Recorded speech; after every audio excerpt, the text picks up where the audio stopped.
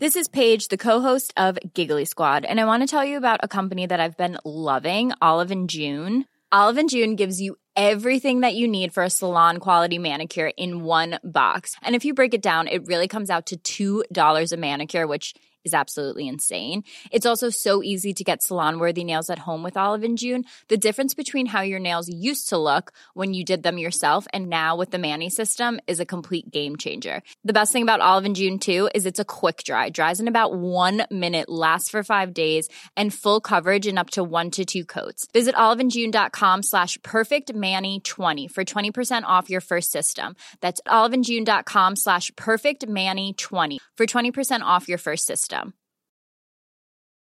One size fits all seems like a good idea for clothes until you try them on. Same goes for healthcare. That's why United Healthcare offers flexible, budget-friendly coverage for medical, vision, dental, and more. Learn more at uh1.com. Spring is my favorite time to start a new workout routine. With the weather warming up, it feels easier to get into the rhythm of things. Whether you have 20 minutes or an hour for a Pilates class or outdoor guided walk, Peloton has everything you need to help you get going. Get a head start on summer with Peloton at onepeloton.com. Okay. Come through, Queen. I wanna see ya. Come through, Queen.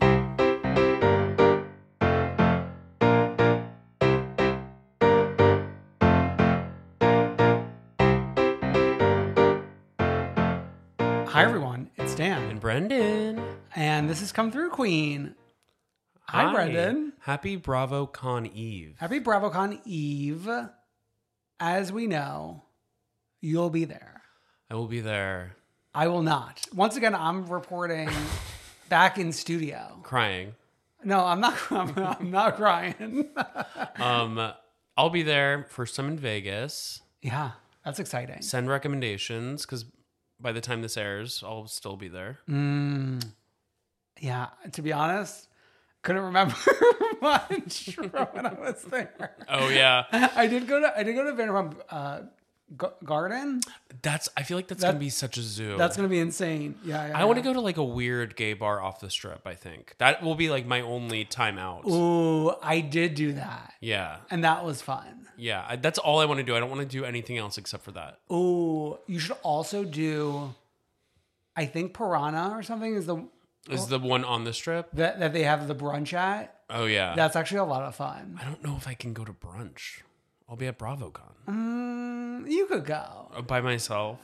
Yeah. I think it's a very it's a very communal experience. It's a community space. Because like the tables are all just like big like rows of tables. I know, but then I'm like the one sad older gay man at brunch by myself.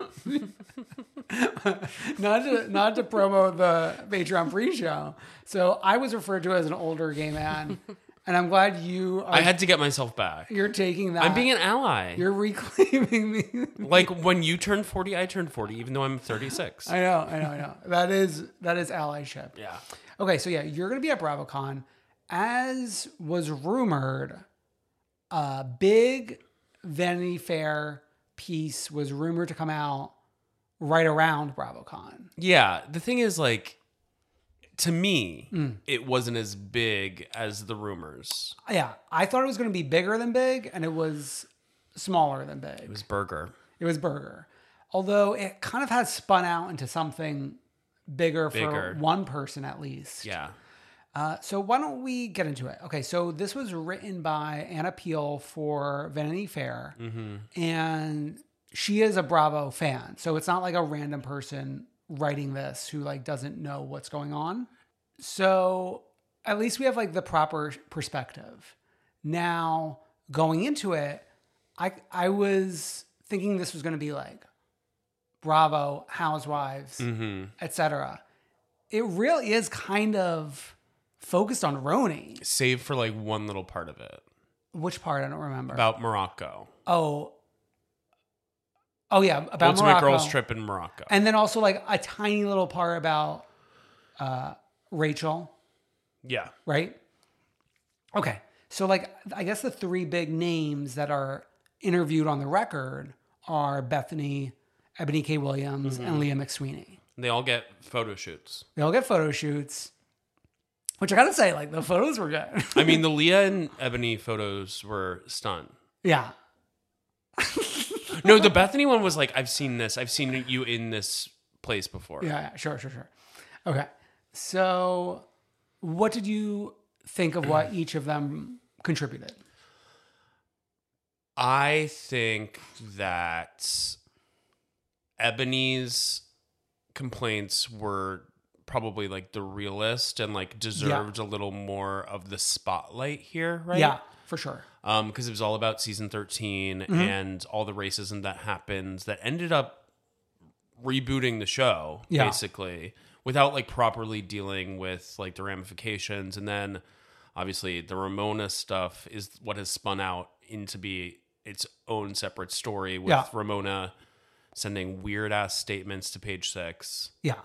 I mean, she is, so in the Vanity Fair article, through Ebony and a producer that was hired for season 13, seemingly to work primarily with Ebony, who was also a black woman, she described an incident where Ramona said the N-word. Mm-hmm. And then when questioned by Page Six about this, Ramona's like half saying the actual word. Yeah. And there's like screenshots. There's screenshot evidence. So since then, Ramona has been taken off of BravoCon. Yeah, though I don't think there's like an official statement from Bravo, but it appears that she's been removed from like the app or like any promotional materials. Okay, right, yeah. So, you know, in terms of what Ebony was talking about, it feels like we have already heard bits and pieces of this unofficially through maybe less big time sources than Vanity Fair. Mm-hmm. Although I'm not sure, like, did you know about the producer aspect of it or no? I feel like we heard something about it at some point, but like you said, nothing was confirmed. Yeah. I think what her portion does kind of like solidifies a timeline, a sequence of events more than like the bits and pieces we've heard over the years. Yeah. And like also interesting, there was the moment where Ramona supposedly said, "This is why we don't want black people on this show." Yeah. That was apparently during the episode where like Luann and Ramona were both yelling at Ebony at Luann's house. Yeah. Yes.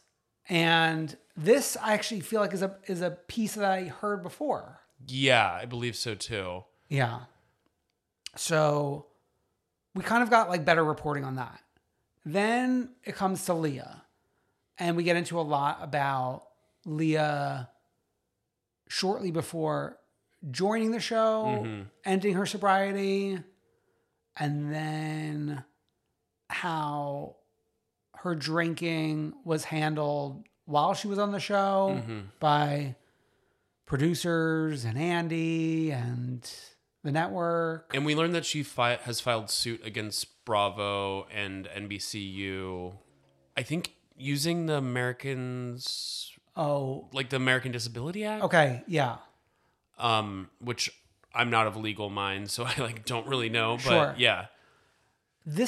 Did you know about this lawsuit until here? No, I think it was announced during this piece. Okay, yeah.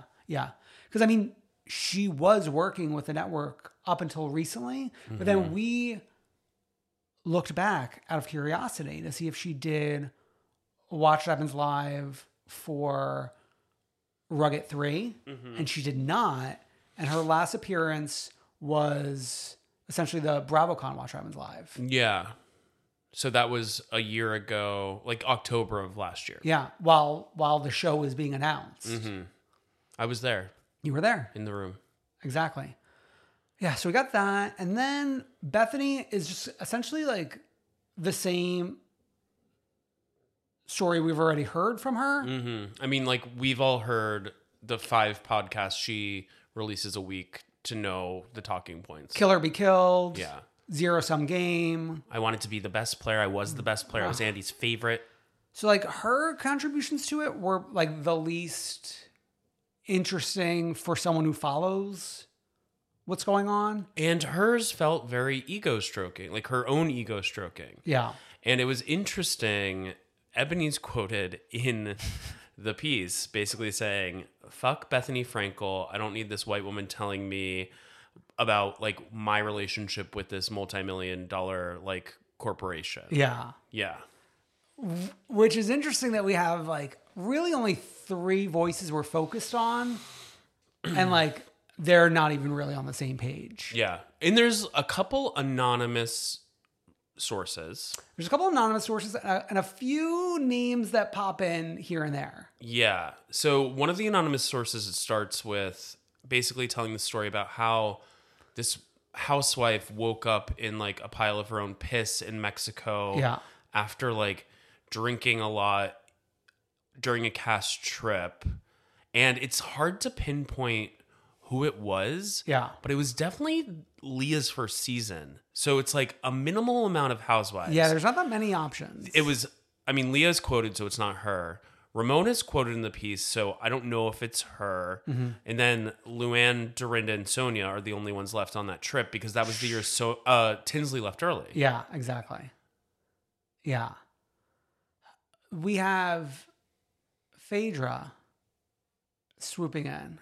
Talking about what allegedly happened between Caroline and Brandy in Morocco during the other Rugget that was supposed to come out before the Roni Rugget. Yeah. So it's almost interesting that like Phaedra is willing to jump in here. Especially because she was recently rehired for Married to Medicine. She's recently rehired, but also like she's wading in the waters of like what got her off these shows for so long. That's a good point. Like she's commenting on like the alleged sexual assault between Brandy and Caroline Manzo. Mm-hmm. And then her take is like really making light of it. The Love Was Winning would like knock me on the floor. Yeah, her saying it was like a modern day Harley Quinn romance. The love was winning. Yeah. Then Marisol gets pulled in with Leah's story. Yes. And like the way all the other women on Rugget 3 were kind of like treating Leah's sobriety. Mm-hmm. Particularly Marisol being like, you know, I don't know how you do it. That's amazing. But like, I wish you were drinking. Yeah. And like, I think Giselle saying something along the lines of like, what if it was just this week? Yeah. And then like Heather Gay being almost the worst of the 3 of them being like, let's get her drunk. Oh yeah. Oh my God. Yeah. So there was a lot there in the article. I guess it was just not what we were expecting. Yeah. I thought it was going to be wider. Yeah, I thought there were going to be more former voices. Mm-hmm. Like, you can't expect people who are on the show to be here because, like, they're getting paychecks. And I think that's really interesting that there weren't that many former voices, given that there were probably some easy gets who you could have. Like, my mind went to like Siggy Flicker, but this journalist isn't going to go to Siggy Flicker to talk about this. Sure. My mind went to Amber Marchese, but this journalist isn't going to approach Amber Marchese for this. Yeah. But then it also says a lot about like this show and like, do most of the women who used to be on the show hope to get pulled back into the universe at some point? I mean, with the Ultimate Girls Trip, it's kind of like your testing ground to get back in. Yeah. I mean, like, if they're bringing Alex McCord from Australia, begging her to be on, anyone could be pulled back in. Anyone could be pulled back in. And we're hearing conversations about like Alexis Bellino's name is being floated. Gretchen Rossi's name is being floated. Yeah. It's wild. Wow. Anything else on this before we move on? No. Okay. So next up, Lindsay Hubbard speaks with Us Weekly. And the timing of this too, it's wild. I think it makes sense. Mm-hmm. I think it was necessary for for Hub House to be at BravoCon. Because if she's answering all these questions for the first time on the fly, I don't think that is a good strategy for her. Of course, yeah. Like, we want to hear the question, process it, respond how we want to, you know, a little bit more media trained. Yeah, of course. Than just like answering it on a panel. Yeah, no, I just meant like it's wild that like we're getting all the media dumps right before BravoCon. Okay. So we're getting, once again, a photo shoot for this as well. We are getting her take, which is she did not know going into this conversation that was filmed. That a wedding was potentially going to be called off. Mm-hmm. That clearly Carl knew that this was a big deal, because her argument is like, we've had fights on and off camera. Like, why are you, after filming is done, having them come in to film this? Yeah. Which I'm curious to see, like, what the actual on-camera conversation is. Do you think it is a situation where maybe Carl wanted to, like, push the wedding back a little bit, and then it turned into a bigger thing? I think that's one theory going around. Sure. That it wasn't a cancellation, but should we hold our horses? Right. Conversation. Is there any conversation about whether or not the wedding was going to be filmed for Summer House? Not in the article, but I can't imagine how it would not be. Right. I mean, granted, it's international and not during the normal shooting schedule, but still, I mean, this is part of the show. Yeah, but then it's like, then you have to give a little to Carl in that if it was gonna be filmed, then Carl was like, okay, this is part of the wedding planning. Like, if we're postponing the wedding, that should come into account. Sure. And you know what? I think, if I remember correctly, shooting for this season started a little bit later than usual. Mm-hmm. Does that sound familiar to you? Maybe. I could be wrong, but I wonder if like that happened in order to account for the fact that they would have to shoot for longer than like a Kyle and Amanda backyard wedding in Jersey. Mm-hmm. Yeah, something to think about. So Lindsay says like no one saw this coming. We were sure we were like fighting here and there, but nothing out of the ordinary. He came to my bridal shower 2 weeks ago. A week before the split, I was getting my dress fitting and he was going suit shopping with the grooms, so on and so forth. And I guess the other thing is we're working on a book. Yeah, she does say that. I'm curious to see what that's going to be. Yeah, I don't know. Like, initially, obviously, like, I'm always going to be Team Hub House because I love her. But, like, she's a PR girly. Mm-hmm. So, I mean, like, a strategy is getting your story out there first. Sure. Yeah. I'm curious to see how this plays out over the course of BravoCon. Are we going to be on a panel together? That's crazy if we are. People seem to think that we are going to be on a panel together, which is wild. But also, like, Jersey still does split panels these days, which is lame. If Summer House is on a panel together and they, like, duke it out. Okay.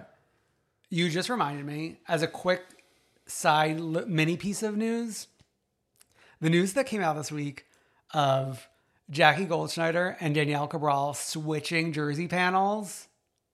I didn't hear about this. Oh, this was coming up in our feeds in the Kirsch household. That Jackie's going to be with Dolores, Jen Aiden, and Teresa. Oh, good. Good. Who could imagine? Jackie. We've come so far. Oh my God. You gotta get your eyes and ears on those Jersey panels. When are they? I need to figure out when they are. Okay. So yeah, you'll look at your schedule and you'll figure it out and we will make sure you are there. And why don't we now jump into our 5 shows this week? Okay, well, we're wrapping one up, but we're going to get a new one next week, so don't get too excited. New York, Reunion, Part 2. What do you think about... Why don't we talk kind of broad? Okay. What do you think of the reunion?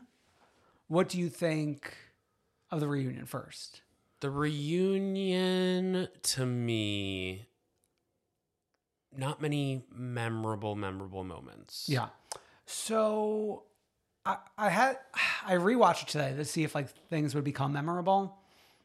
And I had the thought, this season of New York is almost like watching a regular season of Drag Race where we're making new friends, right? Sure, yeah. Whereas like other seasons of Housewives where we already have all the friends. All-Stars, yeah. It's all stars. Okay. So it's almost hard to get yourself excited for our new friends. We used to be so excited about Drag Race and our new friends on Drag Race back in the day. Back in the day. But now we only like our old friends. Yeah. Kind of. Do we even like them? Exactly. We're like holding on by like a thread.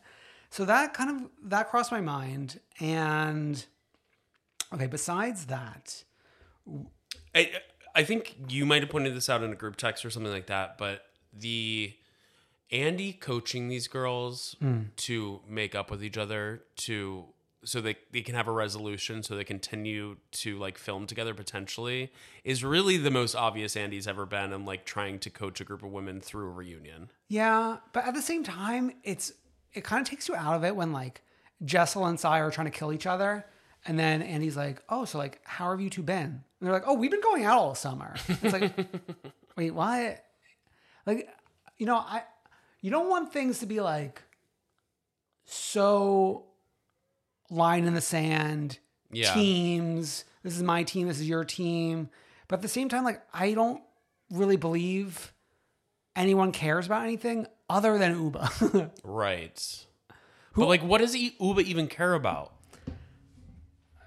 That's a good question. It's obvious she cares.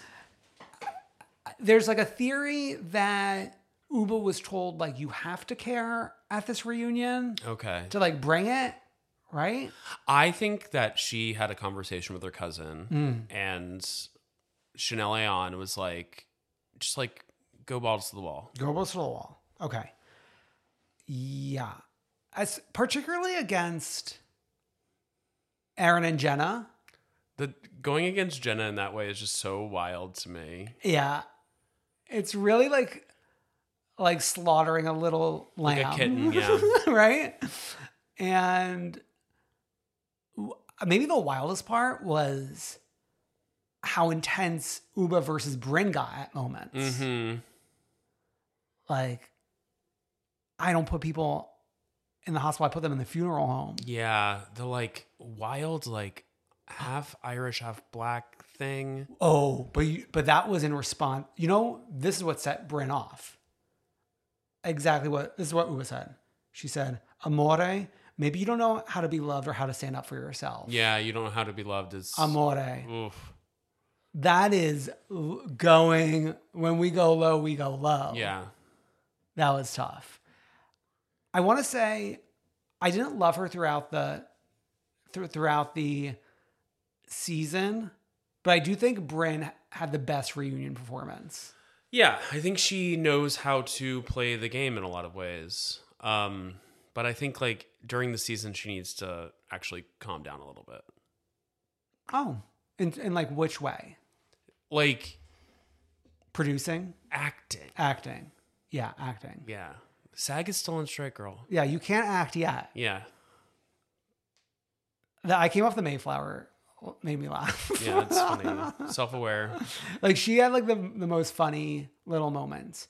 Erin, so unfunny. It's actually painful. Like I've never met someone with less of a sense of humor. Aren't New Yorkers supposed to be like quick and funny? Isn't that like the gag of the season here? And when I watched the second time on Peacock, and both part 1 and part 2 were longer in Peacock and uncensored. And then obviously for uncensored includes uncensored flashbacks. So that was interesting to watch.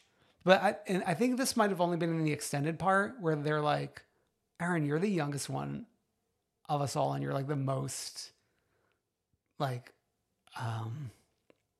not stuck up, like but conservative. Like all senses of the word. Without saying that, but more like just kind of like you don't get it, and you're like the youngest one. Well, yeah, because remember the WAP thing from earlier in the season, Yeah. where she like was like, "Ooh, that's so disgusting." So that they talk about that in the Extended. Oh, yeah, wow. yeah. They actually, I think this might have also been only extended as well. Like the Christmas tree Jessel freak out. Oh yes. And Andy posited that it was a turning point between Jessel and Sai, because like Sai was really defending Jenna's honor after that happened. Let's actually be really honest about that nightgown. It was ugly. Yeah. She was like a Christmas tree. Oh, Jessel. Yeah. We resolved what Uba planted in the first part, which was like, these three girls didn't want you on the show. Right. Which was them saying, Jenna might not really fit in with all of us because she's a famous person. And maybe they were right. You'll be at BravoCon. They will be at BravoCon, except for Jenna. I know. What do you think is gonna happen to them, the show, and maybe at BravoCon? What do you think that vibe is gonna be like? I really don't know. I mean, I think half, if not more than half of the season was really good. I do think it did go downhill after the trip. Yeah. During the trip and then after the trip. I think that they're going to become BravoCon besties with all the other girlies. I don't know if there will be like an announcement like we would hope. Like, I think like in our brain of brains at some point we're like, are they going to do another big Roni announcement where they announce the merging of the two casts or something like that? Well, after this past week, it's hard to picture that. Yeah. So I don't know. I think it'll be fine. They kind of have it the toughest in a way, because like to sit on a panel, you're going to have the same conversation you just had that aired a week ago. Sure. But at least they have Matt Rogers, who might inject a little life into the conversation. Yeah. And I mean, it's like they can also talk a little more openly about the experience, I'm sure. Like more fourth walling. Yeah. We can hear about the reunion. We can hear about all that. And so Matt is hosting theirs. Yeah. That's funny. Yeah. Ooh, I wonder if he's going to go there with Aaron. I don't think he will. Yeah. Okay. Anything else in New York? I think that's good. No. That's good. Great. Stop spreading the news, actually. Stop spreading the news. Start getting on your skis for 2 episodes. We got Salt Lake City and Winter House. Yes. Salt Lake City. I watched twice, and I think I was watching a little distracted the first time, but like this episode was so good. It really is. And like Monica's dinner with that mom will go down in history as something. I don't know how it will go down in history, but it's going to be historic. It's going to be a matriarch to matriarch moment for the books. Oh my God. Okay. We're starting with Whitney and Justin. Whitney's Hiller is telling her that like, you actually have to talk to Mary. So that's setting up that thing. I think Whitney needs to move away from healers, life coaches, and maybe move towards a therapy office. Okay. But that's... No offense to any healers or life coaches out there. Yeah, that's tougher.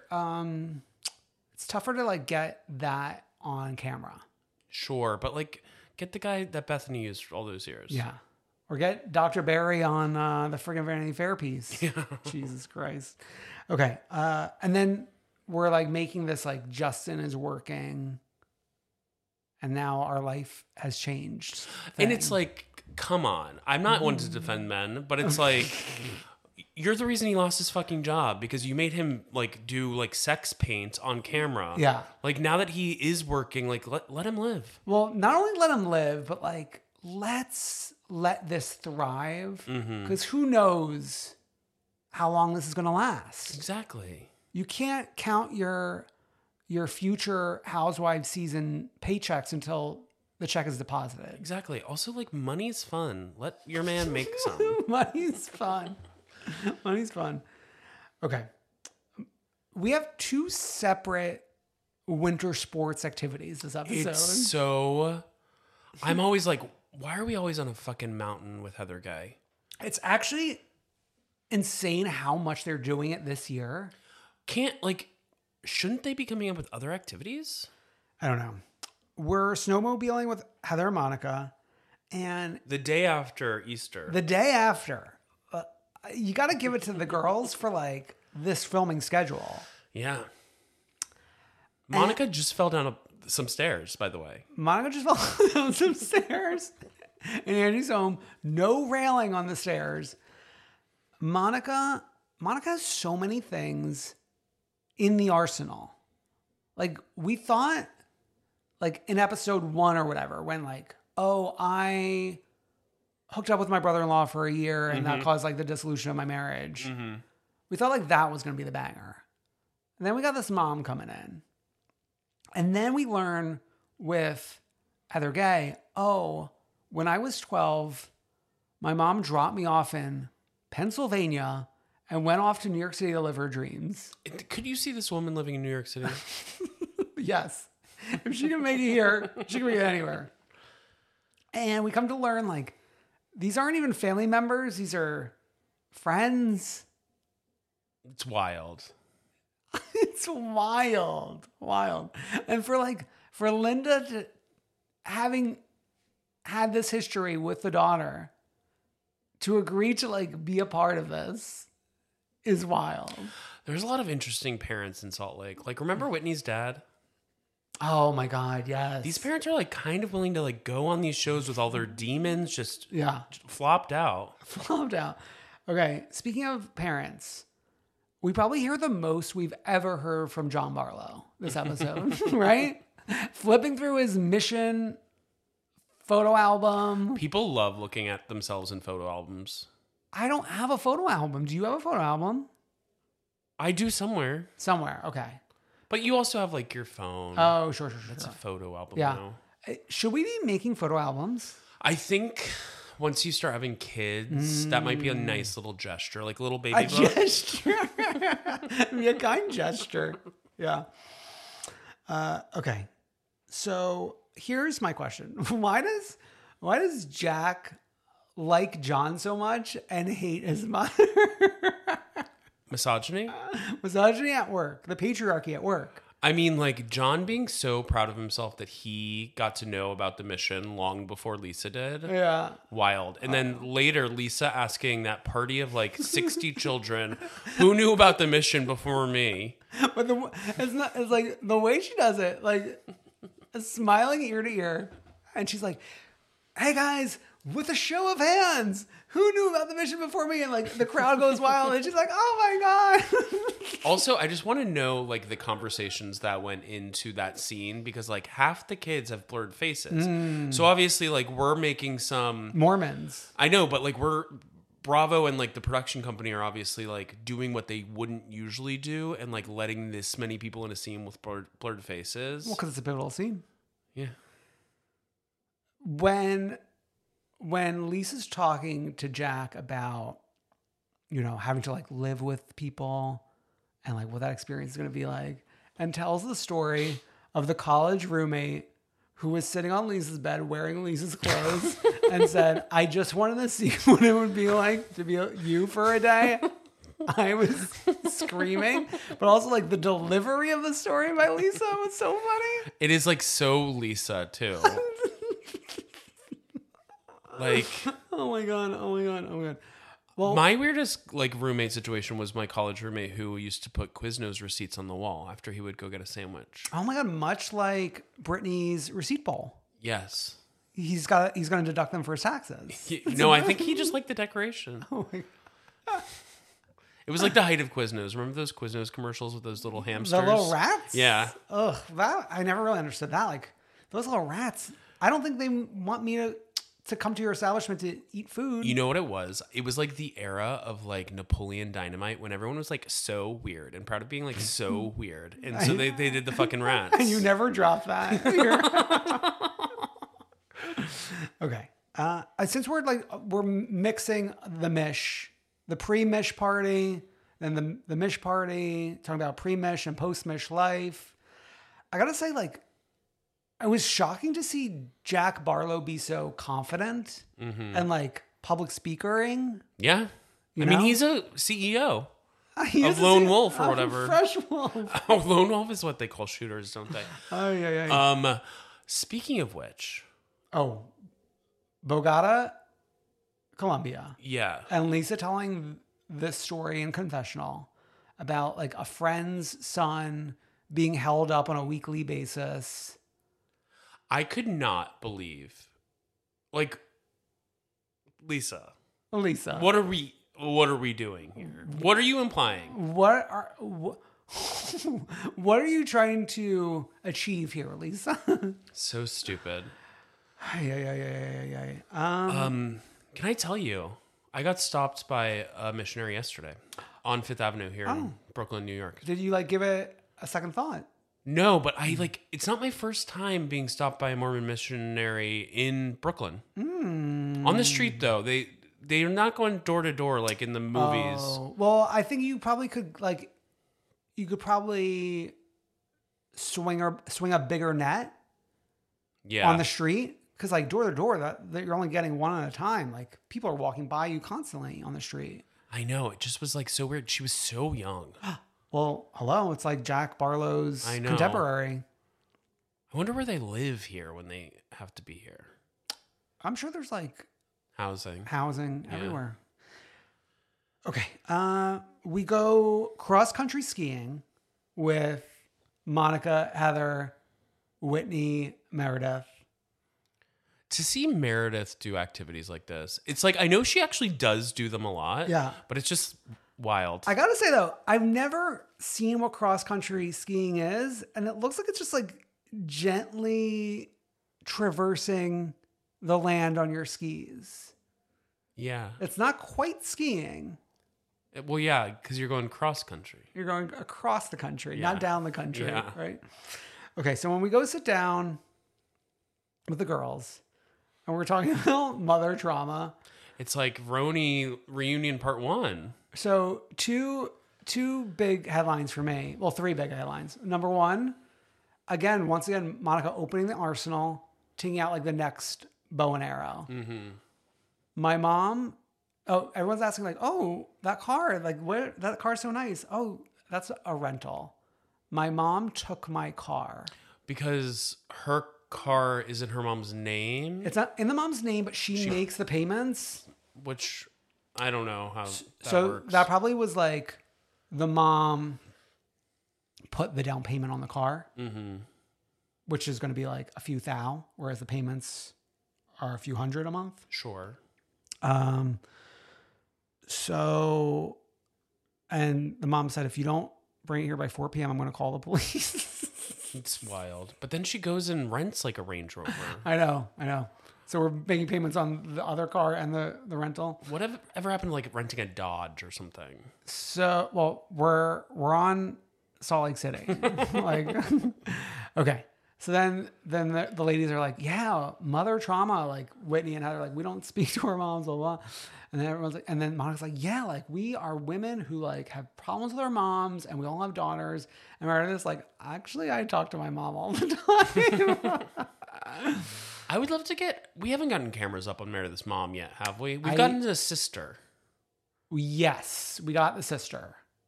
I need cameras up on the mom. Would love to see the mom. Could you, like, what do you think she's like? Well, if you recall the sister was like a Xerox of Meredith. Not quite like the perfect clone, but like a few shades different from the copy machine. Xerox is like an older gay man reference. People don't know what Xeroxing is. I know. I mean, that always sticks with me because like I learned about that in copyright class. Yeah. How like the company So wanted for people to stop you saying young that. people out there, there's this thing called a copy machine seen in many offices. Yeah. And you put a paper down and it makes a copy, an copy. imperfect copy. I know. But one of the famous companies that made the machines was Xerox, and people would call like making the copy Xeroxing. It's like Kleenex. And the company was like, no, stop saying that because then we're gonna lose our name. Oh. Yeah, I didn't know that. that's like the whole point. Like you can't like make it become like a ubiquitous term that means something. Has Kleenex lost its name? No, Okay. I mean tissue is tissue, but I'm sure like there might have been like a moment in time where it's like, Yeah. don't call the tissue a Kleenex. Like we are Kleenex the brand, and this is a tissue we're selling you. You know what I mean? Yeah. What other companies are like that? Well, I'm not here to like prepare to teach my copyright class today. Maybe tune in next time. I'll come up with a little syllabus for you. Yeah. Like Coke gets close to that, but not really. Yeah, not really. Okay. And then the last part of that is Whitney inviting all these women to her 13-year-old's birthday party, which like, I'm sure like this is Bobby's dream to have all these women come. It's definitely her dream. But then she has to confront Meredith about the fact that Angie will be there and the rumors and the nastiness.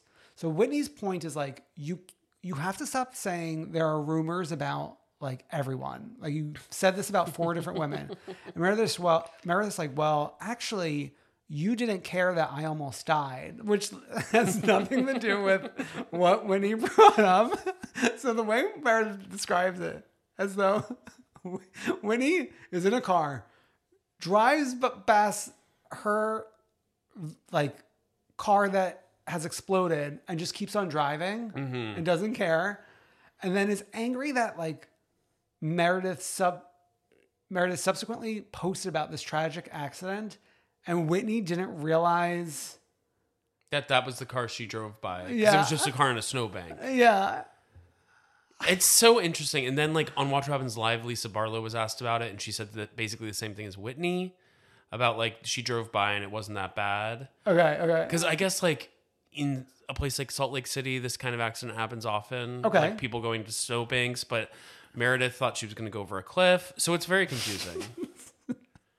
So that whole conversation gets derailed by Meredith being upset that Whitney doesn't care for her life. Meredith's kind of iconic for derailing. She's kind of iconic. Okay. I didn't have a lot about Angie and her dad, except to say getting stains all over her shirt while cooking, relatable queen. Relatable queen. Story of my life. I saw you put on that apron earlier. Because I saw that lamb. I was like, I'm going to get this oil all over Yeah. myself. And I think I'm good. I think I'm good. Yeah. Maybe my sleeve? We didn't touch on Whitney and Mary. Oh, well, yeah, I'm getting there, baby. Okay. That is matriarch to little girl. Mary. Quite contrary. Like, what? She literally is like Mary quite contrary. Yeah. It's just, I don't really understand why she's doing the show. And she's lasting much longer than we thought she was. We thought we would never see her again After Trixie. and that was episode 3. And we're in episode 8. The restaurant that they ate in, it just like struck me that they were like right in the middle of like a really busy restaurant with a lot of tables around. Yeah. You don't really see that on Housewives a lot. Yeah. And we have food being dropped onto them, Mary in particular. It was like barely dropped. Oh, When yeah. they did the replay, I was like, I know. I actually missed that the first go around Yeah. and noticed the second one. I always love a Mary text reading by one of the gals in confessional. That's always fun.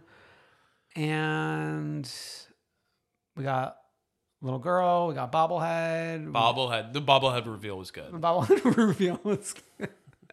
And then we're just like storming off because Whitney thinks it's not.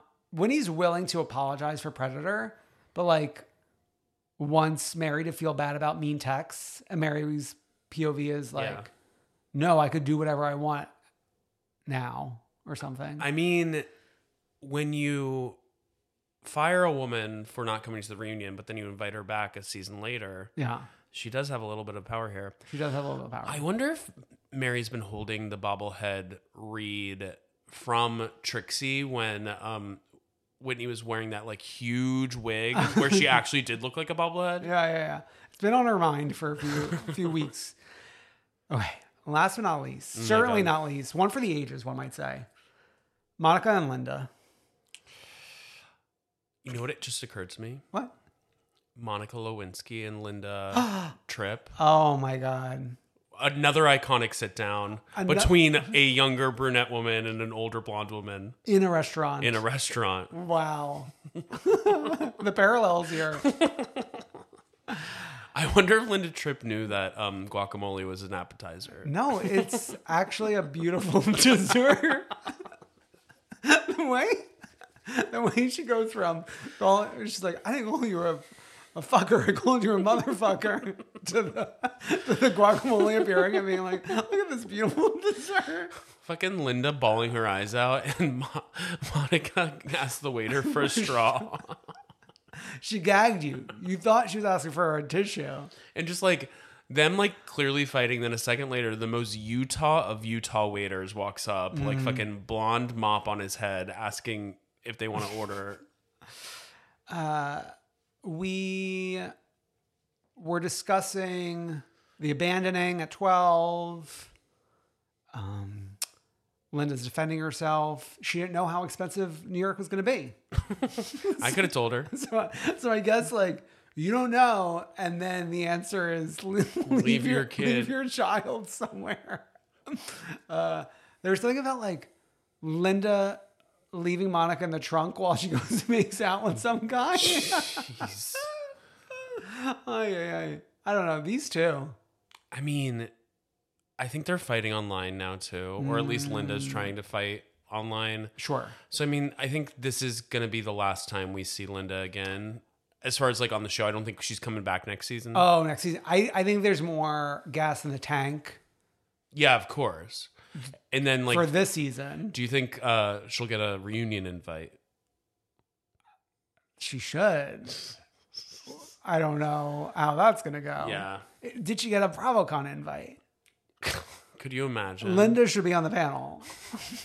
Her and like Mama Joyce stomping the yard at BravoCon. Oh my God. Arm in arm. No, Mama Joyce is like sitting back and chilling these days. Getting really bad reviews. Bad reviews on TikTok from Keith Lee. Do you know about this? I've heard, once again, media literacy. I'm only looking at the headlines. I don't really know what's going on. So Keith Lee is, I think he's actually Vegas-based usually, but he's like this TikToker who's like this prolific food reviewer. And basically his gag is like he will identify these restaurants and like the restaurants, like their lives will change. Like they will have like lines out the door after he reviews them. Holy shit. So he went on a trip to Atlanta and he went to Old Lady Gang and it just like didn't go well. His thing is he never sits in the restaurant. He gets like takeout. Which like, I don't want to go to a restaurant based on someone's takeout review. No, but it's about the food. I know, but like. And he does a lot of like, he usually does a lot of like, fast casual stuff. It's not like he's doing a ton of like sit down restaurants usually. Yeah, I mean the food's is always better like on the plate in the restaurant. Sure. So, anyways, he goes to Old Lady Gang, but he doesn't want to be like he's known. Okay. So he doesn't want to be seen. So he sends his family in to try to get food, but they don't do takeout. So then they try to get a table, and they say it'll be like an hour and a half wait. And then they come back out, and then he goes in finally, and they recognize him. And they'll be like, "Oh, table will be 5 minutes." So then, out of like principle to like how they treat their customers, he like did a bad review. Wow. And I think Candy even like responded publicly. Wow. Okay, now I need to like see what's going on. I think I sent it to you, but I think you ignored. Yeah. Depending on when it hits, you can't count on me looking at it. Okay. Let's hit up Colorado. Okay. Just a hop skip from Utah, really. Yeah. Looks the same. We're in the Winter House. Yeah. Episode 2. How are you feeling about it? Okay. I think we're kind of still setting up. I'm sorry to say. I mean, we're picking up with like Schwartzy, and I hate to say it, but like going back to Scandival at this point feels like I don't really care right anymore. I like the perspective of going back to Scandival with only Schwartzy and all these people who some of them are in the Bravo verse and know, and some of them are in the Bravo verse and at least either don't know or pretending not to know. Yeah. I was like a little like, how do these Skeptical. like below deck girlies not know about Scandival? They just didn't have service on the boat. Yeah. I'm liking in general. I like the new flair of the cast. Like I said, you can only spend so much time with the same like 4 cast members that are on like 4 shows. Yeah. So I like that. I liked going to the grocery store with Tom Schwartz and Katie. Well, you just like going to the grocery store. I know. I love a grocery store, but it's like fun to see people shop. Okay. Interesting to me that we essentially bought out that grocery store and then we ordered Chinese food for dinner. Yeah. Delivery. I mean, these people are barely adults. They don't know what the hell they're doing.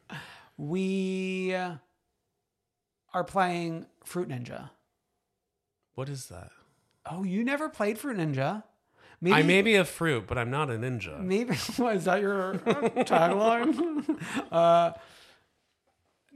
This might have been like while you were still Blackberrying and like on the iPhone, it was like one of the early popular games where you like use your finger to like slice fruit and you have to like try to like keep up with the fruit that are flying and like slice all of them.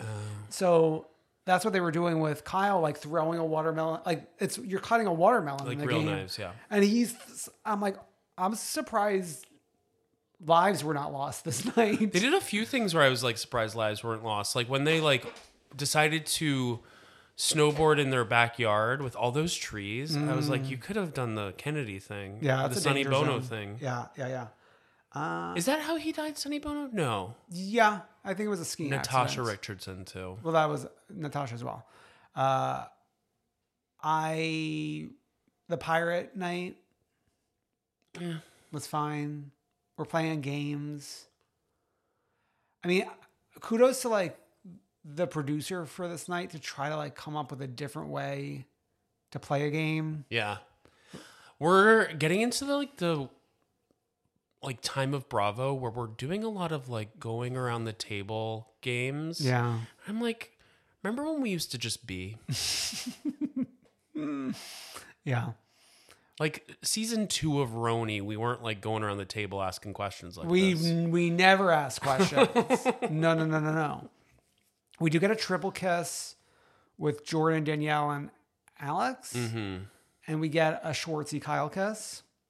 Which was like, we're playing this like dumb like truth or dare game, and there's a married guy here, so he has to go gay so that his wife isn't offended or whatever. Speaking of the wife. Let's talk about the wife. Let's talk about the wife. It's giving Samantha Jones on text message. She's got neurovirus. She's got norovirus. Which I didn't know that comes out both ends. from all ends. Yeah. Well, I mean, I don't think that's limited to that one sickness. I think there are multiple sicknesses where you'll have problems up, down, and downtown. I haven't had something like that in a long time. Yeah, Knock on wood. I know. I haven't I gotta say since Cornova, I don't think I've been super sick much. You know? Thank you, Joe Byron. Thank you, Joe Byron.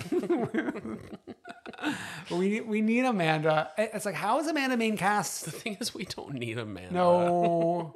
We need the matriarch. I love her, but it's like, it's not like she's going to come and fix. And the fun stuff's going to happen with the other people. Like once Malia starts going for Corey or whatever, which I think is next episode, and then the whole Sam thing. Yeah. Yeah. We need Sam to show up.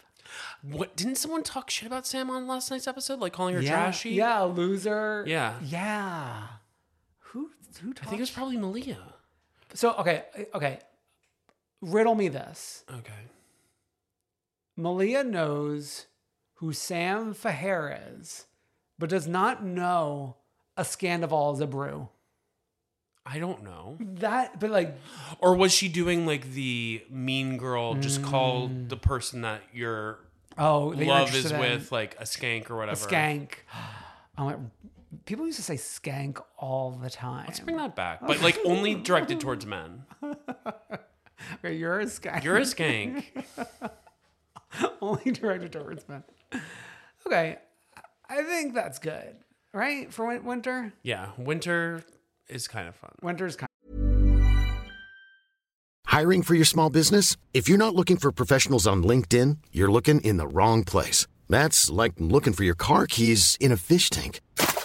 LinkedIn helps you hire professionals you can't find anywhere else, even those who aren't actively searching for a new job but might be open to the perfect role. In a given month, over 70% of LinkedIn users don't even visit other leading job sites. So start looking in the right place. With LinkedIn, you can hire professionals like a professional. Post your free job on linkedin.com/people today.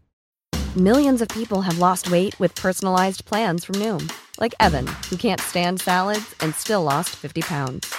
Salads generally for most people are the easy button, right? For me, that wasn't an option.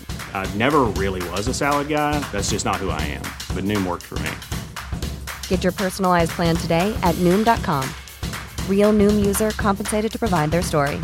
In 4 weeks, the typical Noom user can expect to lose 1 to 2 pounds per week. Individual results may vary. Okay, great. So, as a little peek behind the curtain, since Brendan's going to BravoCon, we just had a double feature in real time. Yeah, we rarely watch the episodes together.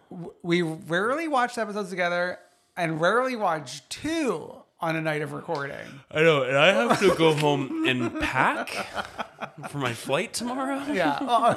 Okay. So let's do Beverly Hills, second episode. Strong second episode, I thought. Yeah. You know, I think like there's been a little bit of a mixed response to Beverly Hills return. But I'm on the side of enjoying it so far. Yes, and I feel like we're seeing things from different angles these days, whether it be the Umansky family or Sutton's house. I didn't realize how close it was to a busy road. Okay, I didn't notice that. Speaking of by a busy road, Dorit and Erica's picnic, like next to the street, essentially. They're like in some park in Beverly Hills, and it's classic 2023 where there's now these companies, you see them all over TikTok, who will set up a picnic for you. And it's all very chic, but it's like all in beige. And then these two goth women, Erica and Dorit, walk up. And the funny thing is, like, okay, this is like an Instagram business or something, or social, like, to essentially do what people are seeing on TV in order to post that they're doing it online. But like, you could just have like a blanket and food. I know. I've seen this happen before in the wilds. Oh. At a park in Long Island City, I saw the whole setup happen. Okay, wow. I've never seen one in the flesh, but like I don't leave the home, so. Yeah. When was the last time you went to a park? No, let's not. The main reason I'm bringing up matriarch to matriarch by the street with two goth women was we learned that Dorit was robbed once again. Her telling this story about being robbed the second time, I wanted to pull my hair out. So, okay, we are out and about. We're getting $10,000 from an ATM. Now, I don't think you can do that. I've been to ATMs and like I've needed to get out larger amounts of cash. Like say 600. Yes, 600. And I think it usually caps around like 300 or something. Yeah. Unless like there's like ATMs for like the other half. Yeah, no, I know this to be a fact because I recently did get out like 300 to pay a cleaning person for my apartment. So we're getting $10,000 out, and the purpose is to go Christmas shopping. Like famously, stores take credit cards. It's very, I'd say, Judician. Yes. Remember when she was running around with season 1? But that was different because like we're running around with cash to like avoid it hitting the ATM and like not pay taxes on the money. Yeah, but also like that kind of even made more sense in the scheme of things because like we're paying for like big dollar things like furniture. Sure. Well, I'm sure these Christmas gifts are going to be big dollar things, but now this is where like I start to get a little confused. We had a handbag in a shopping cart. So it sounds like we're at Target. It's not like there's shopping carts at Chanel. Where did this robbery take place? I think we could probably dig a little deeper and find out. But the interesting thing is, like, she doesn't even know that the bag was stolen. That it's stolen until she goes to go pay for something. It doesn't make sense to me. It must have been a Target, right, though? I don't know, man. Wow. Why are you walking around Target with $10,000? So I don't know. And like this, it's not for us to like sound victim blamey. It just like the math isn't mathing, as Sai would say. It's funny that like Sai has a famous quote now that we use every week. But that quote was like internet famous first. But that's popularized by Sai. Okay. Next we have Abby Elliott in the role of a lifetime as Kate Berlant as the agent in the other two. Yes. As Sutton's matchmaker. Yes, I'm gagging for you. F word. I did see you tweet that after I was the one who said that out loud. All right, well, listen, you snooze, you lose. You said it. You could have tweeted it. Like, what do you think this is? A democracy?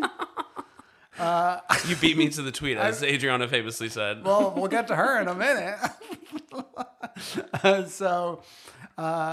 What's interesting is Abby Elliott as Kate Berlant as the agent is coming in thinking like, oh, I'm going to give this Southern gal what she wants, a true gentleman. Yeah. And Sutton's like, I don't want that. I'm an independent woman now. I also noticed Sutton now is exclusively drinking a signature cocktail that was popularized in your former home. Oh. Did you notice she's drinking like vodka with grapefruit? I don't know if she has like some soda in there too. I would imagine a Sutton Strack would lighten up the mood a little bit with a soda. I don't think we're doing pure grapefruit. Yeah, but she was sipping it when talking to Kate Berlant. She was sipping it like on the airplane. And then I think when they went to Vegas, it was a tray of champagnes and then one of her signature cocktails. Avi must have like, after he was done setting up the closet, said Madame would want a signature cocktail. Mm-hmm. Okay. We're checking in with Crystal for the first time this season. And we're at a Mexican restaurant at 11:30 a.m. 11:30 a.m. with the brother. Rob Minkoff and Jeff, brother.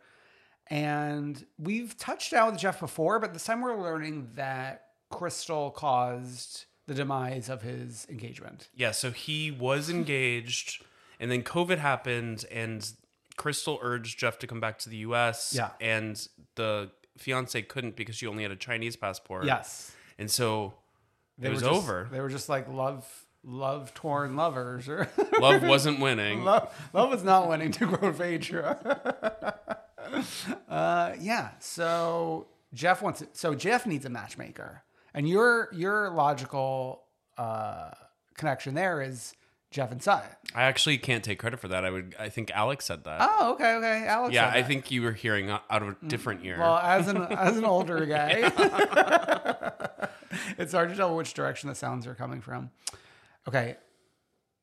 Happy anniversary, PK and Dorit. As helped by Kyle. Talk about like confusing Dorit storylines this week. Like, why was Dorit having a meltdown in the hotel room? First of all, like, we're on an anniversary trip. Why are we like having Kyle drop her off only for like PK to swoop in later?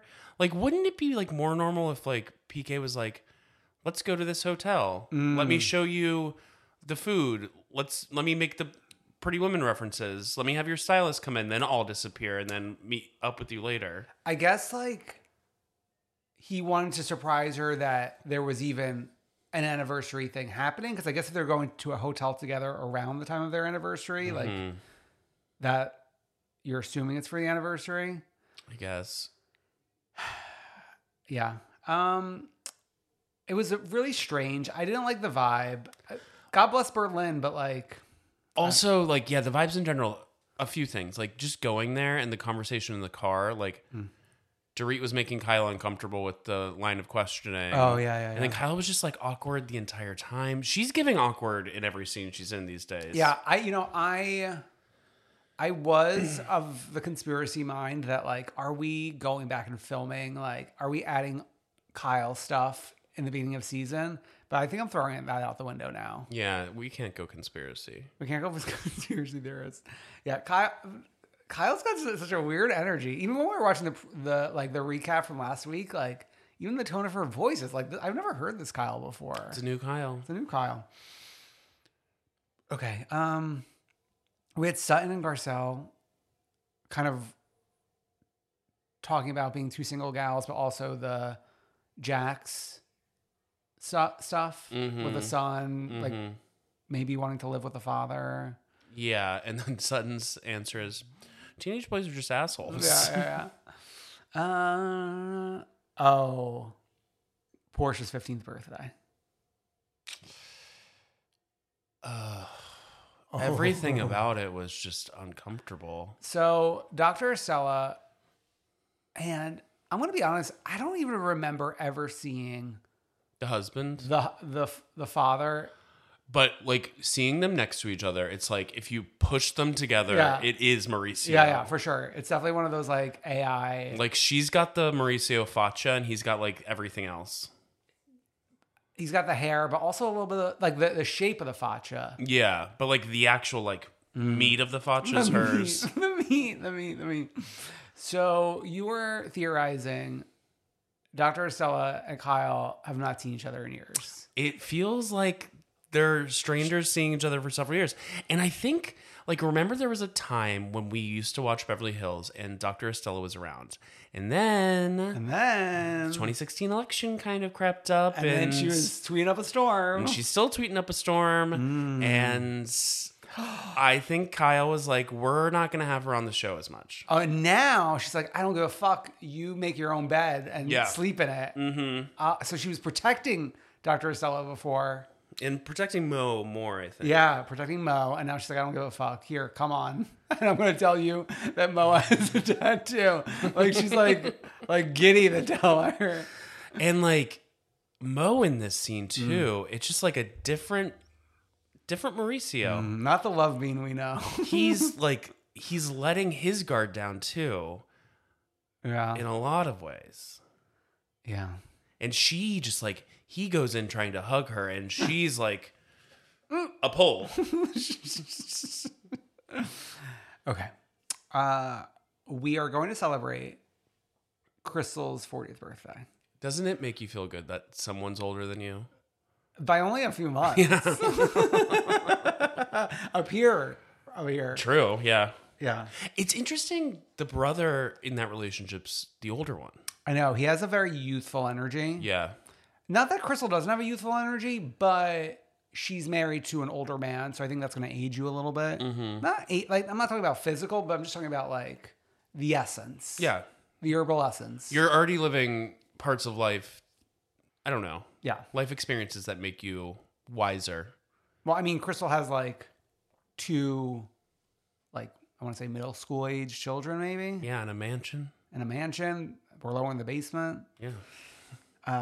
Yeah. So we're going in there to celebrate. We have Kyle getting the jet. We've got Sutton and Garcelle like kind of planning the weekend. Erica's in charge of the Magic Mike itinerary, which is going to lead us into next week. And I don't think Dorit's contributing anything. Other than her presence is a present. Other than her Arianka self, that everyone, exactly. as she walks into rooms, people don't realize it's Dorit. Yeah, so I'm excited to be in Vegas. I'm loving the trend, much like Salt Lake City, of like, let's go on a trip by episode 3. You know, let's get things going. I think it's the new formula. It's the new formula. That was we've had like 2 trips in a season for a while, but we've like scooched that first trip up. Yeah, important.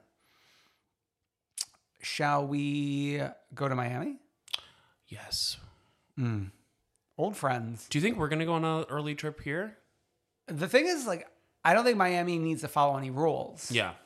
Well, first of all, there's a few things to point out about Miami. Obviously, this is the grand return to Bravo. Exactly. Number one, which is interesting because the re-airing from Peacock just concluded like a week ago. So like the new fans can really just dive right back in. Yeah, if they were like Bravo watchers, they're diving back in, or if they're Peacock watchers, they're diving in after Beverly Hills. Mm-hmm. And then the second thing I wanted to point out is the return of Miami has now been on as long as the original run of Miami. Yeah, by the end of this season, yes, we will be even.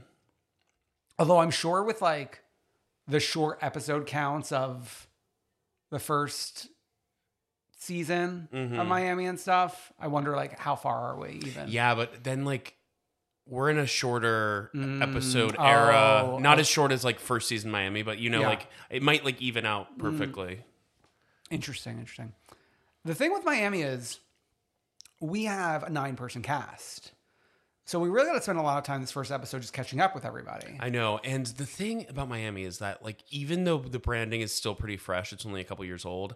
I'm like, I do want something new intro looks and that type of thing. The fact that we're in that dress with Larsa that says like, I really don't care or whatever. Yeah. Or I don't give a fuck. What does it even say? Something like that. Yeah. I noticed that, but then like, I kind of appreciate it in a way of like, look how strong we are. Mm-hmm. We don't need to change a thing, actually. I know. But the thing is, a few of our stronger players are friends of. And for some reason, in this premiere episode, it showed a little bit more than last season. Because last season, I feel like the friends of, like, really did drive most of the drama. Sure. So, yeah. Adriana, getting Adriana late was... I know.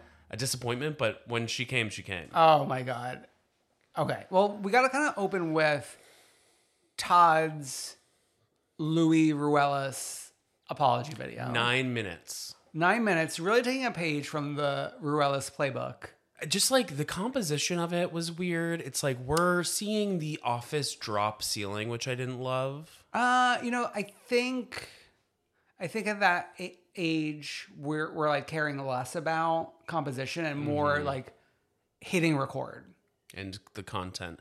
I don't think I could talk 9 minutes alone about anything. About anything. Oh my God. Should roll footage and listen to like those episodes that come through Green where I was talking to myself. Ooh. I did one of those too. Oh, you did do one of those? Yeah, and I included like a segment twice. It was like early on in me like learning how to edit. We got to get you back on the horse. No, I did it like 2 weeks ago. I know, but like, okay. I did it last week. That's your job here. Seems like a lot of hats on here. Okay. Jody and Marcus joining Lisa and Larsa on a boat. So I knew Marcus was coming. I mean, he's like already filmed Traitors after this, so he loves the camera. Yeah. I wasn't expecting Jody. I was not expecting Jody. Can I say? He's up there. As far as like... You love him? Housewives companions looks. Okay. I see where you are. He looks like he'd be walking around Brooklyn. Oh. In a way. See, I'm kind of seeing him walking around in Miami. Well, yeah, you physically were seeing him walking around in Miami. Because there seems like to be like a few... I'm just guessing here. There looks like there's like a procedure or two done. Yeah, but it's like, it's good. Okay. It's good work. Good work. Yeah. Both the guys are ready to be on camera. I would say like compared to Marisol husband. He was ready this week. He was a little ready. But like, I don't think Marisol wants him on camera. She's like pushing him out of the camera. So we're catching up with them. We got Gertie visiting Nicole on the acre of land. Is this Star Island or no? I wasn't paying close enough attention. I would like to return and touch down, but like, if we're paying $20 million, it's feeling like it. It's feeling like Star Island, right? Yeah, because the house, from what we saw, seems smaller than the house that they were leaving, and they sold that for more than $20 million. Oh yeah, wasn't that like $60 million or something? And they sell it to like Jeff Bezos' mother? ex? No, or the mother. Yes. Yeah. Yeah, so it feels like Star Island. I mean, like, I like the lot. The house has good bones. It's dated though. It's dated. Yeah, but it's also like not. the Miami vibe. Yeah. It's a little like... Well, there's two Miami vibes. There is the like Miami, like Alexia's condo vibe, and then there's like the Leah Black's house vibe. Oh, but this feels like not quite Leah Black's. Right. It's like Leah Black's maybe like 10 or 20 years later. Sure. Yeah. Yeah, and this is where we like start to hint at the possibility that Gertie might have a medical issue as she's talking to Dr. Nicole. Of course, the perfect person to talk to about. Because her gynecologist wanted her to have a biopsy. Yes. We're at Julia's home with goats shitting on the floor. The way the camera lingered on that goat, the pellets just flying out of that goat's butt like it was a fucking like gumball machine. A slot machine, and you just hit the jackpot. There's just pellets flying akimbo. Looks like dog food. And then like the goat like hollering as we're trying to eat our soup. What kind of life is this, really? The soup didn't look good at all. I mean, the soup was like served in a serving bowl. I know, but like when she was pouring it out of the pot, it looked like 2 hot dogs came out. Okay, you know what it looked like? Like almost like it was in a can, but the can was frozen and like it didn't fully melt in the pot. So it was like a huge bouillon. Yeah. Instead of a bouillon cube, it was a bouillon cylinder. Yeah. Yeah. Yeah. Okay. This is really taking me for a loop. We got Jody prepping Lisa for the divorce deposition in Lenny's home. Yeah, I just like, given how contentious it is, I was surprised to see Jody there, and then like staying as she went to the courthouse. I bet it's probably like mostly to do with the kids residing there. Because like otherwise, like if there was no kids involved, right? I would imagine Lisa would just like pop on over to Jody's. Yeah. Right? Yeah. He has money, right? Yeah, I think. Was that yacht his that they were on? Earlier? I know who got the yacht. Who got the yacht? Luann got the yacht. Right. Luann also got the Canadian Drag Race guest judge spot. Can we talk about that for just a second? This Sure. is just a small detour. That is so wild to me. First of all, are they going to lip sync to Money Can't Buy You Class or Chic C'est La Vie? So the Canadian girls are saying that it's always a Canadian artist lip sync. So are we including Countess Luann as a French Canadian descendant because her mom is French Canadian? Maybe, but also like up until this point wasn't always a Canadian judge. Well, then are we looping in Lou as French Canadian? Well, I think we're changing the rules because other judges on this season include Raja O'Hara and Jada Essence Hall. Out of drag. Oh. Raja O'Hara, I think, makes sense because I'm not keeping up with Drag Race, but I think Raja O'Hara won Canada versus the world. Yeah, so when you win Canada versus the world, you actually get a Canadian passport. It's the prize. Yeah. Anyways, I won't be watching. Okay. Oh yeah. Oof. I watched season 1 of Canada. I liked it. Yeah, I think I watched 2 episodes. Okay. We've got a mother off.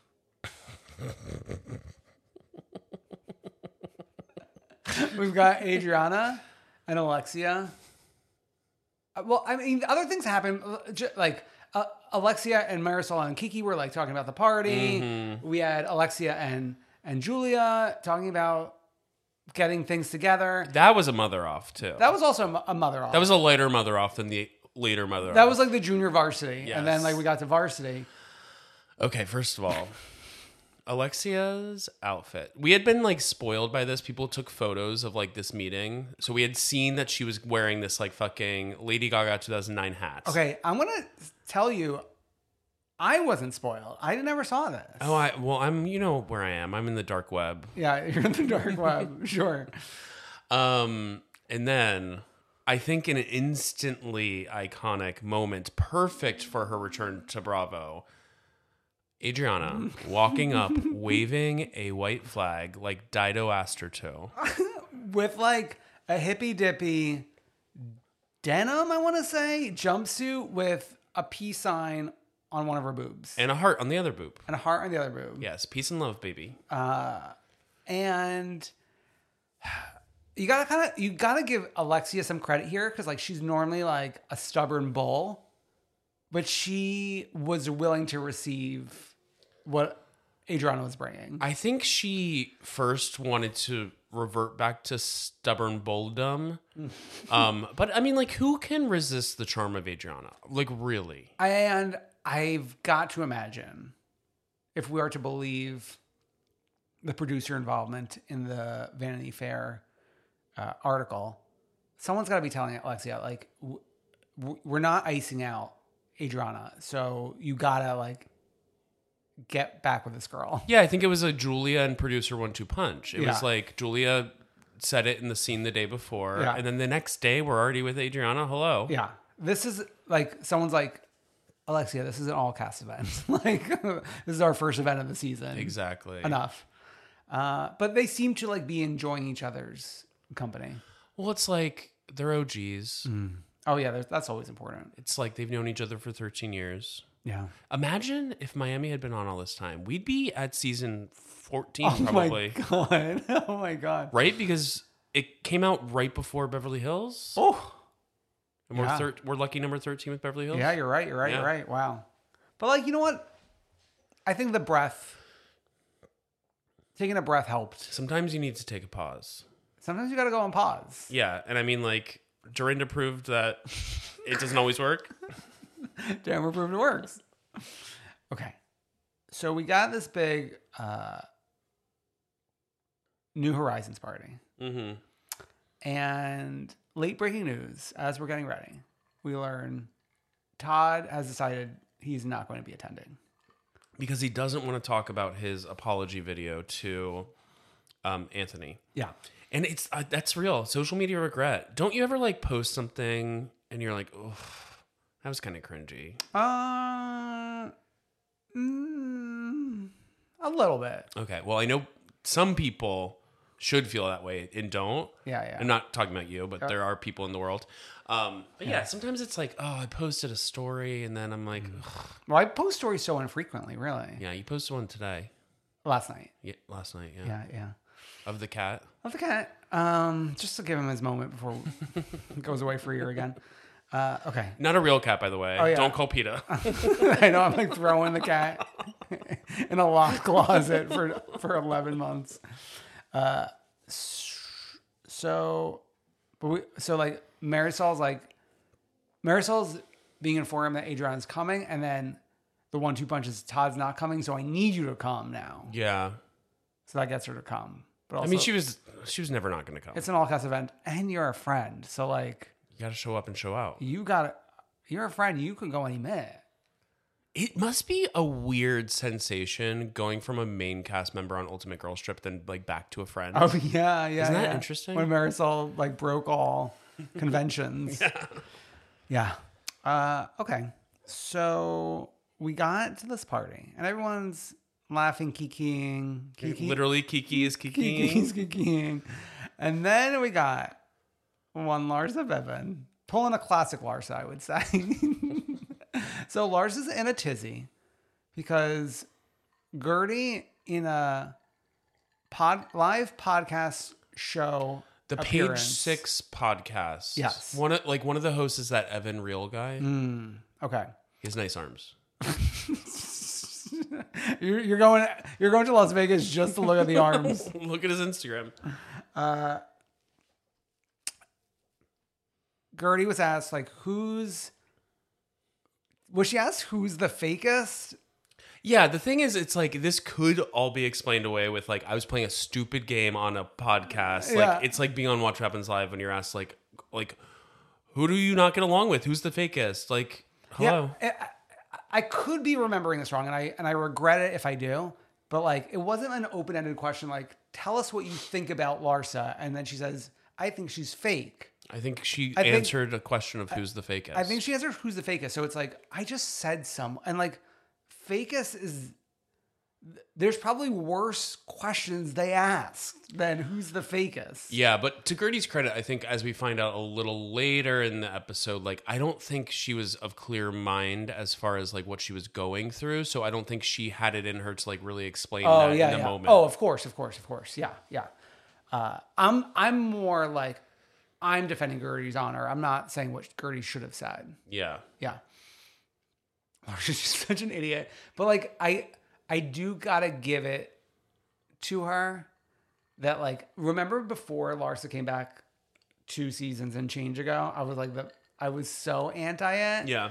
And like, I'm like enamored by what a buffoon she is. Well, I mean, like, she didn't really give us much. We had watched her on the Kardashians and Selling Sunset, like, and it was like, go on, girl, give us nothing. Yeah, very sleepy. Yeah. She woke up and put a dunce cap on. Yeah. No, I just love it. I love it. She's so stupid. Yeah. So they're getting into it, and then they split apart. And now when Alexia gives her speech that she reads with her little glasses, Her little Harry Potter glasses. and then like does a little comedy bit and is like, you may all be asking, where's Todd? Well, he's not here. And then like everyone's awkwardly waiting for what the punchline is. And then Julia jumps in. Mm-hmm. Julia. You got to give it to her. I mean, like, we got to do something. Yeah, we got to do something. She's going after Marisol. I don't even know why. She's like doing mental gymnastics, being like, well, when I met with Alexia, she said Marisol would not come if Adriana was here, but Adriana's here and Marisol's still here. And Marisol's like, okay, like, I came to my friend's party. Like, sue me. I actually, like, I don't really understand the Marisol holding the bigger grudge than Alexia. Because, like, Marisol's grudge is based off of, like, an ex-boyfriend. Adriana being messy and saying, like, oh, an ex-boyfriend told me he never loved you. Like, if I'm sitting next to my husband, I'd be like, okay, good for him. Like, I'm happy I'm married. Like, who gives a fuck? Meanwhile, like, Adriana's, like, bringing up my child who has been struggling since this accident. Like, I would, like, hold that grudge much longer than Marisol's grudge. I think we figured out why Alexia is holding Mojito and Marisol isn't. Yeah. Because you can't hold a grudge and a mojito. Yeah. You can only hold one. You can hold a grudge in a vodka soda and a cocky tumbler or whatever. With like a funny straw. Wow. And with that, well, okay, so it kind of ends with Gertie wanting to leave. Yeah, so it ends like the men are smoking cigars on the balcony. Gertie's like standing in the corner. Her husband comes up. Yeah. She wants to leave.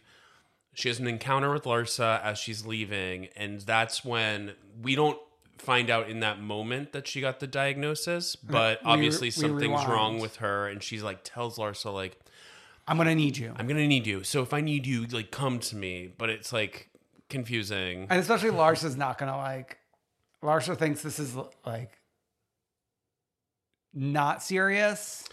I think it's both, not to give Larsa too much credit, but I think Gertie's been cocktailing. So she's not like saying exactly what she wants to say correctly. And she also doesn't want to reveal that in that moment. Yeah. So she's trying to say something and it's like comes off really interesting. And then we rewind time with her in the park with Russell and the boys about to have a family discussion. Yeah. And she keeps on saying that she does not want to say the C word. Yeah. Meaning cancer. Yeah. That's it. That's it. Wow. Strong premiere. I'd Very. say. Wow. We have, as every week, we have a Freak of the Week and a One True Queen. And this Freak of the Week this week is actually like a great way to send you off into the BravoCon sunset, I would say. Okay. With Brad Garrett. And Brad Garrett's not the freak. No, he's not the freak. He's not the freak, but he enlightened us as to some freakish behavior going on. So what happened, Brendan? So basically what happened, there was this flyer that was posted somewhere Social media. Social media. And Brad Garrett gets a hold of it and posts on his Instagram. And the flyer is advertising a comedy show hosted at, I guess Brad Garrett has a comedy club in Las Vegas. Yeah. The Garrett Comedy Club. And so this was advertising a comedy show hosted by, or headlined by Joey Gorga, hosted by Frank Catania, I think. And I think Joe Josephs, aka Marge Joseph's husband, is somehow involved. Okay, yeah. But also, like, I guess other legit comedians are on this flyer. Yeah. So Brad Garrett posts this with like a big red X through it and is like, this is not a real flyer. Like, they are advertising being at my comedy club. They're scamming people out of money, yada, yada, yada, yada. Which I didn't really understand, like the scamming people out of money part, because the flyers like go to this website and then go to like, I don't even know. When you go to the Brad Garrett Comedy Club, there was no like show for. I have no idea. And maybe there was like a link posted on like Facebook or something. To something else? Like maybe like a Bitly or something that made it look like it was going to Brad Garrett's comedy club or whatever. Wow.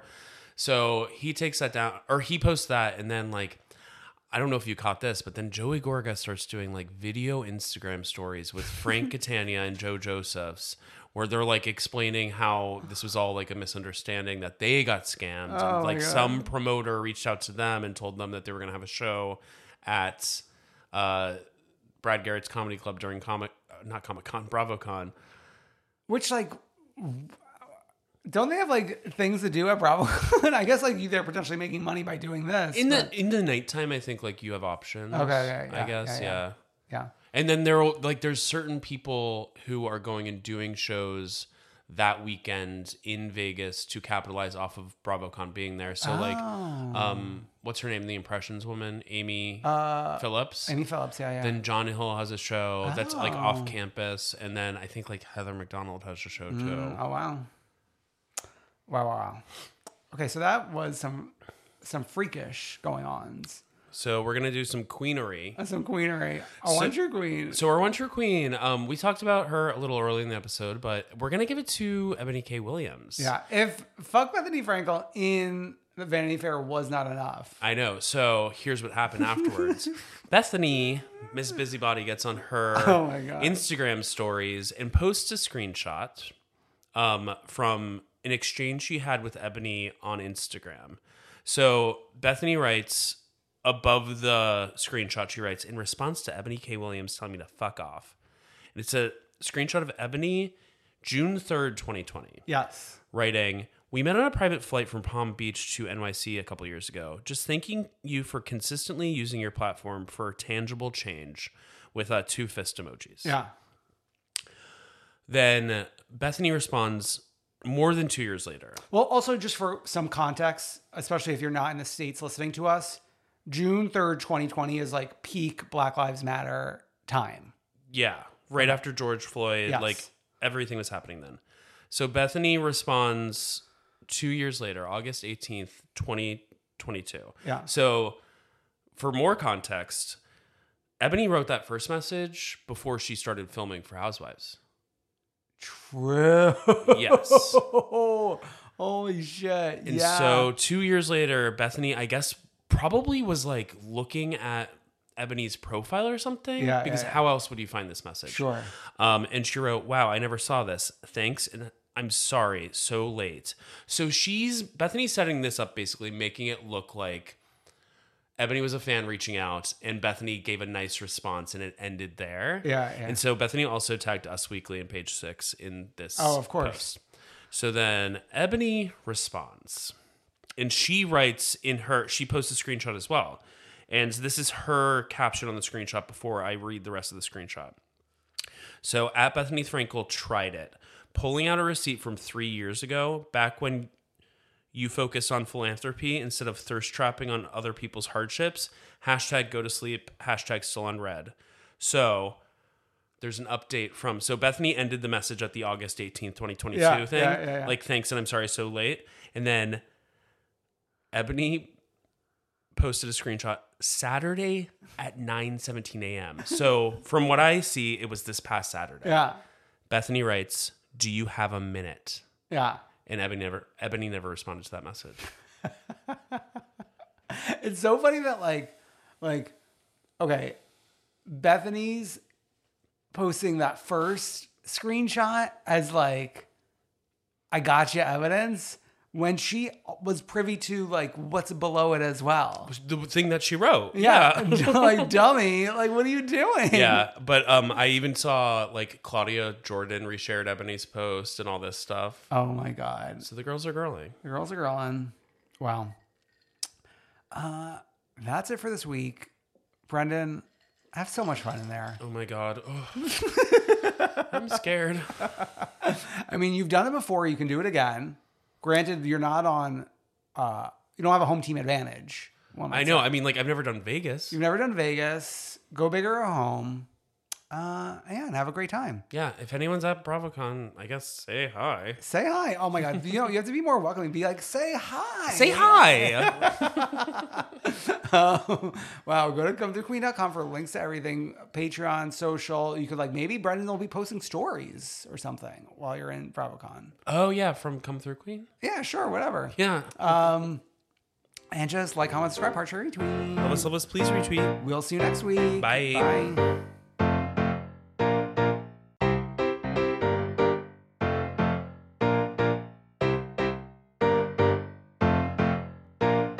I wanna see ya come through, Queen. Imagine the softest sheets you've ever felt. Now imagine them getting even softer over time. That's what you'll feel with Boll & Branch's organic cotton sheets. In a recent customer survey, 96% replied that Boll & Branch sheets get softer with every wash. Start getting your best night's sleep in these sheets that get softer and softer for years to come. Try their sheets with a 30-night guarantee. Plus, get 15% off your first order at bollandbranch.com. Code BUTTERY. Exclusions apply. See site for details. If you're looking for plump lips that last, you need to know about Juvederm lip fillers. With Juvederm Volbella XC and Juvederm Ultra XC, your lip look, whether it's subtle or bold, can last up to 1 full year with optimal treatment and no additional maintenance. Find a licensed specialist and see if it's right for you at Juvederm.com today. That's JUVEDERM.com. Add fullness to lips in adults over 21 with Juvederm Volbella XC or Juvederm Ultra XC. Do not use if you have severe allergies or a history of severe allergic reactions, or if you're allergic to lidocaine or the proteins used in Juvederm. Tell your doctor if you have a history of scarring or taking medicines that decrease the body's immune response or that can prolong bleeding. Common side effects include injection site redness, swelling, pain, tenderness, firmness, lumps, bumps, bruising, discoloration, or itching. As with all fillers, there's a rare risk of unintentional injection into a blood vessel, which can cause vision abnormalities, blindness, stroke, temporary scabs, or scarring. For full, important safety information, visit Juvederm.com. Support comes from ServiceNow, the AI platform for business transformation.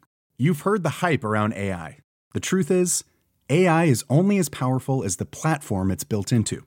ServiceNow is the platform that puts AI to work for people across your business, removing friction and frustration for your employees, supercharging productivity for your developers, providing intelligent tools for your service agents to make customers happier. All built into a single platform you can use right now. That's why the world works with ServiceNow. Visit servicenow.com/AI for people to learn more.